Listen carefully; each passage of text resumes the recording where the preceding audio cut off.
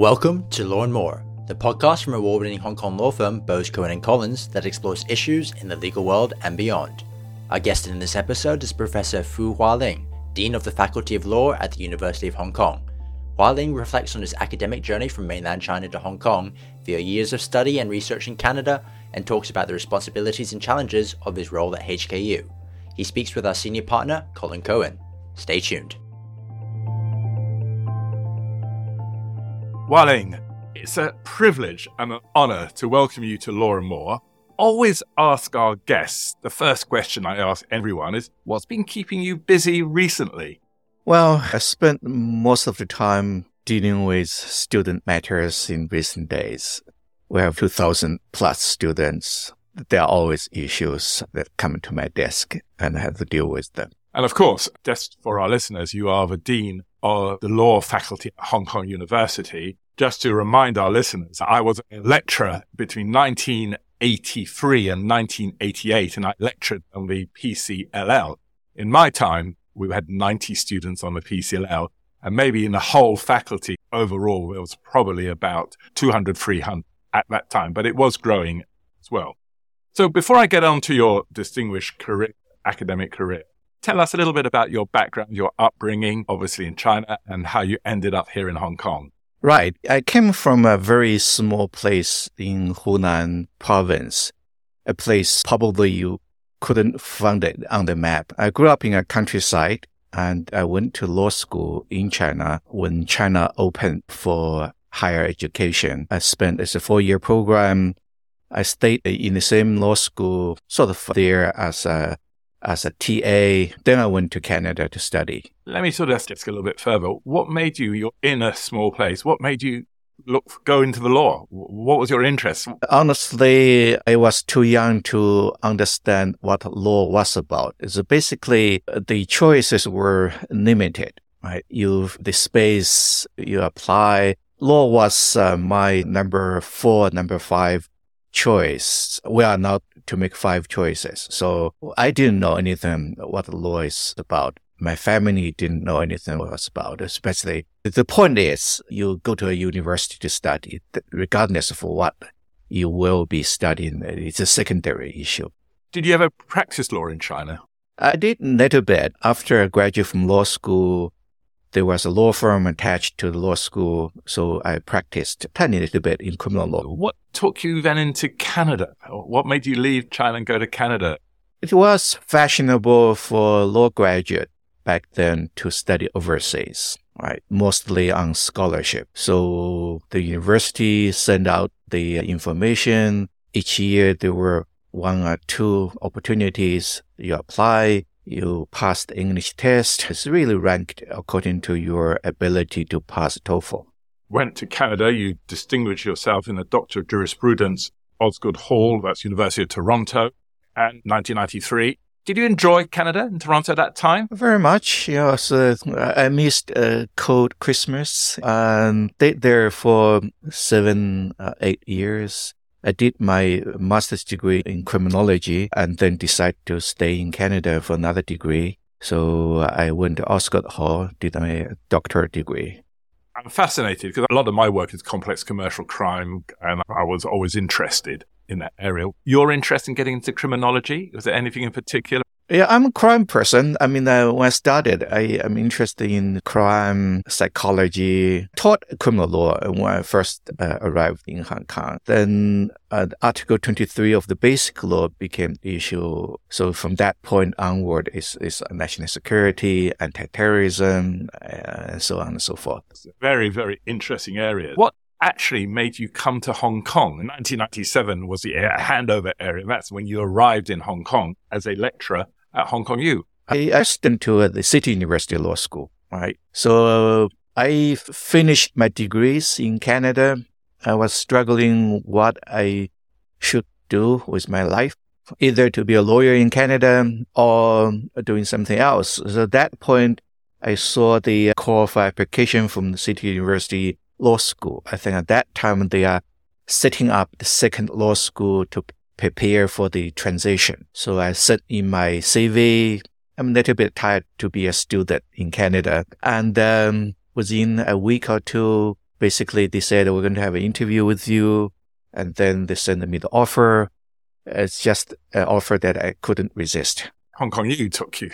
Right. After 4 years, so there's the CTU tradition, as many of us would join Hong Kong U after a few years. And when you started off in Hong Kong U, what subjects did you teach? I taught criminology, actually. That's the first course I taught at Hong Kong U. I taught a little bit on criminal law and an introduction to Chinese law. Do you enjoy yourself in those early days? Very much, yes. People were very kind, people I enjoyed working with. When I was there teaching, it was a nice place to work because it was congenial, people talked things. We were lucky because the students were very few, so we could recognize all their names. When you got class of 300, it's much more difficult. So you enjoyed yourself, and then you worked your way up. You became head of a law department for a few years, or 3 years in 2008. How did that come about? In the faculty, we had this tradition. A person who is promoted to professorship would have to serve administratively. So I stepped up. Then Johannes was the dean, and basically I tried to hide behind him. He was very kind and helpful. So you were also associate dean between 2014 to 2019. Johannes was the dean for part of that time before Michael Ho became the dean, if my memory is correct. No, I think I became associate dean under Michael. Michael, yeah. But he was dean when you were head of the law department. Yes. How much of your time is spent doing administration, and how much of it is spent teaching and writing? Well, right. Good question. So we have 3 components for every faculty member. We all have to contribute to the management of the faculty. So as head of department, I taught 1 or 2 courses. I have to publish important aspects of academic life. I recollect when I was lecturing, I was on the PCLL department. And because we were the PCLL teaching on the professional course, we were meant to be 1/3 teaching, 1/3 administration, 1/3 research.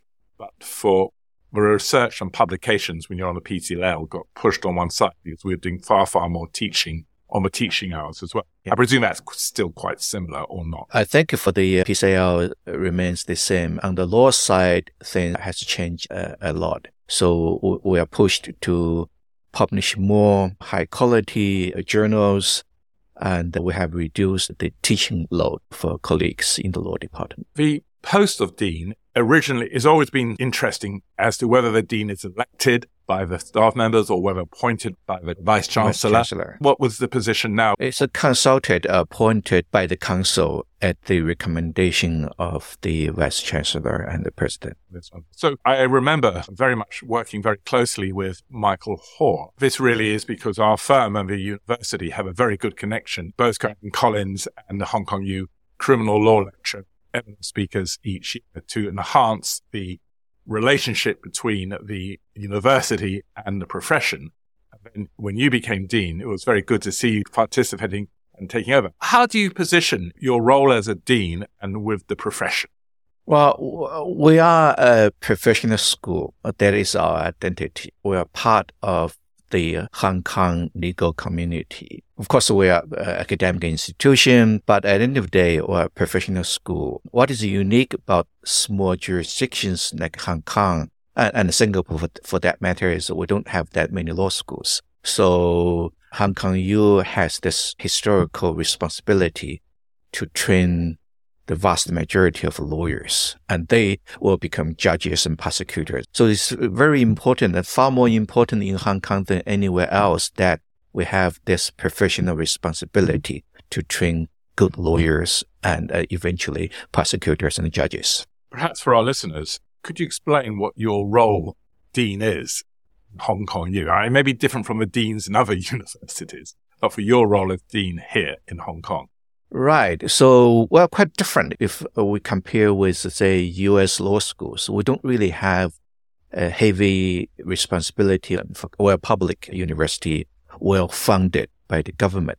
So my job as dean is the liaison with the university central administration, communicate with the provost, the president, and the management of the faculty. Currently, there are two major responsibilities. One is to faculty. The second is to manage the students, provide high quality education and good communication with the students. Obviously, having regard to what has happened over the past few years in 2018, 19, and then with the pandemic, has that made life a little bit more difficult to recruit for top academics that come to Hong Kong? Yes, it has been a challenging exercise. We are doing reasonably well. Part of the difficulty is travel, right? People who start their career would want to know what Hong Kong looks like. In the past 3 years, it was not possible for them to have any site visit.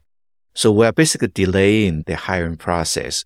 So once the border opens, potential candidates would have the opportunity to come to Hong Kong, to look at the places, the buildings, students, and the quarters, and then make their decisions. Of course, I mean, Hong Kong U law faculty does have a good reputation worldwide. It's high up in the standings of law schools, and it's always maintained that level. I presume one of your tasks is to maintain those high standards. Yes, there are two ways to think about that. One is, of course, their rankings, right? Not that important, but then also they are the benchmarks. There are communities, parents, students would look at ranking when they make their decisions. So we have to make sure that we stay where we are in our ranking. We are around 20 globally. So we're quite happy about that. 20th globally compared to all the other law schools. Eminent law schools in Oxford, Cambridge, UK, Australia, the USA. That's a very high ranking. So that has been quite consistent. And the second, of course, is we provide high quality teaching and learning experiences for students. That is also very important. That is a bit invisible, but then the experience of students, of course, is quite important to us. Attracting good students to go and apply to do law.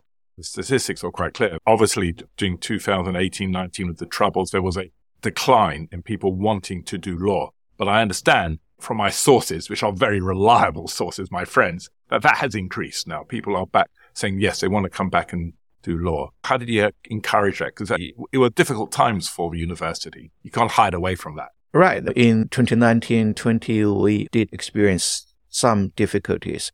There are lots of reasons, right? One is the size of high school students, the number has declined. It's a matter of demography. And the second, there are more students who are willing to study law outside of Hong Kong and UK in particular. What we have done is we reach out to schools, right? Try to persuade students to join us. We develop very good outreach program. We have excellent open days. Through the efforts of the admissions team, we are able to attract our students back to Hong Kong U. We did quite well last year in particular. The area which I'm very interested in is obviously the PCLL. Now, for our listeners, that is the Postgraduate Certificate in Laws. Here in Hong Kong, to become a lawyer, you do your 4 years. Then to practice, you do the professional exams as well. And the PCLL courses are run by the 3 institutions. The problem which has been facing everyone is that a lot of Hong Kong students go overseas to do their law degree because either they could not get into Hong Kong U or they just wanted to go there. And when they come back here to find a place on the PCLL has never been that easy because there's certain government numbers because the government funds it.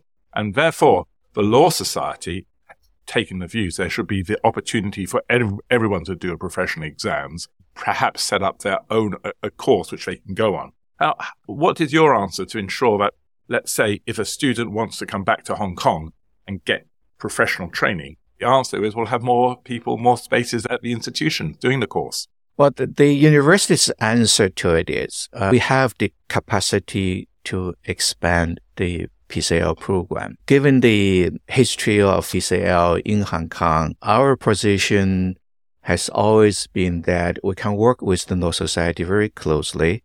As a matter of fact, they are qualified students who want to be a lawyer, but for one reason or another, couldn't get into the PCL program. I mean, we couldn't look into our program very seriously, closely. We have capacity So our position has always been there's no need for the Law Society to create an additional program. I have to say this, from my experience, I've been an honorary lecturer at Hong Kong U for many years. I seem to get appointed. I might be doing something right to get appointed every 3 years. I'm an external examiner. I've been to the meetings there. I have seen a considerable improvement in the quality of the PCLL courses and the hard work done by the teachers, not only at Hong Kong U, but at the other universities. It's a far more intricate course to give them a good grounding to become good lawyers. So if I'm going to recruit trainee solicitors, there's two things I look at. Is A, their first degrees, where they've done their degrees, Hong Kong U, which I like all the other universities. And then I look at the quality of the PCLL and what they've done. And if there's going to be another course, I'm going to have to think very carefully to make sure the alternative way into the profession does offer the proper training. So I do take your point. All right, I think the university does a very good job to the young graduates. In Hong Kong, for example, the vast majority of the law firms would not be able to offer solid trainings as we do. So I think it will be to the benefit of Hong Kong's legal system and the larger legal community if the university could maintain the program and continue to train lawyers after they graduate from law school. Moving a little away from that discussion, I'm amazed as to the amount of research, books, churn out, and especially recently, human rights lawing in China, implications of political and legal reform. You're writing on the national security law. You're publishing all the time. Do you get any sleep? Well, we do have 24 hours every day. It's a collective research. What I do is I love to gather a team of people, share the research experience, and write together. So, it's fun. Professor Michael Hall and yourself are doing this on national security law, which I'm interested in. That must be a really interesting topic. When the national security law was promulgated a couple of years ago, we start to look into it. It's new, it's challenging, and we start to have seminars. After 2 years, we produce the book. And helped your students? Do they all have to do the course? It's used as a textbook for students who are interested in that matter.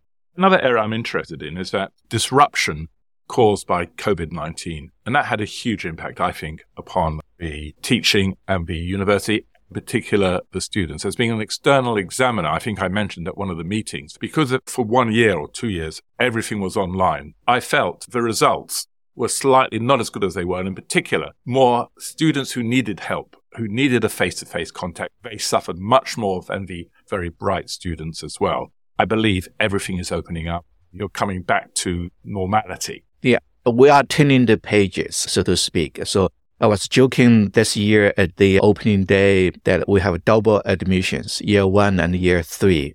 They came back to campus for the first time. So they're quite excited. We have done our first in-person only conference. Our visiting professors are coming back. So we're quite excited about looking forward to the future. Part of my job as external examiner is to go up and monitor. And I do that. Yes. And the face-to-face tutorials, in my view, are the most important way to get the students talking, thinking, and getting them into analytical minds to work and to know how to become lawyers.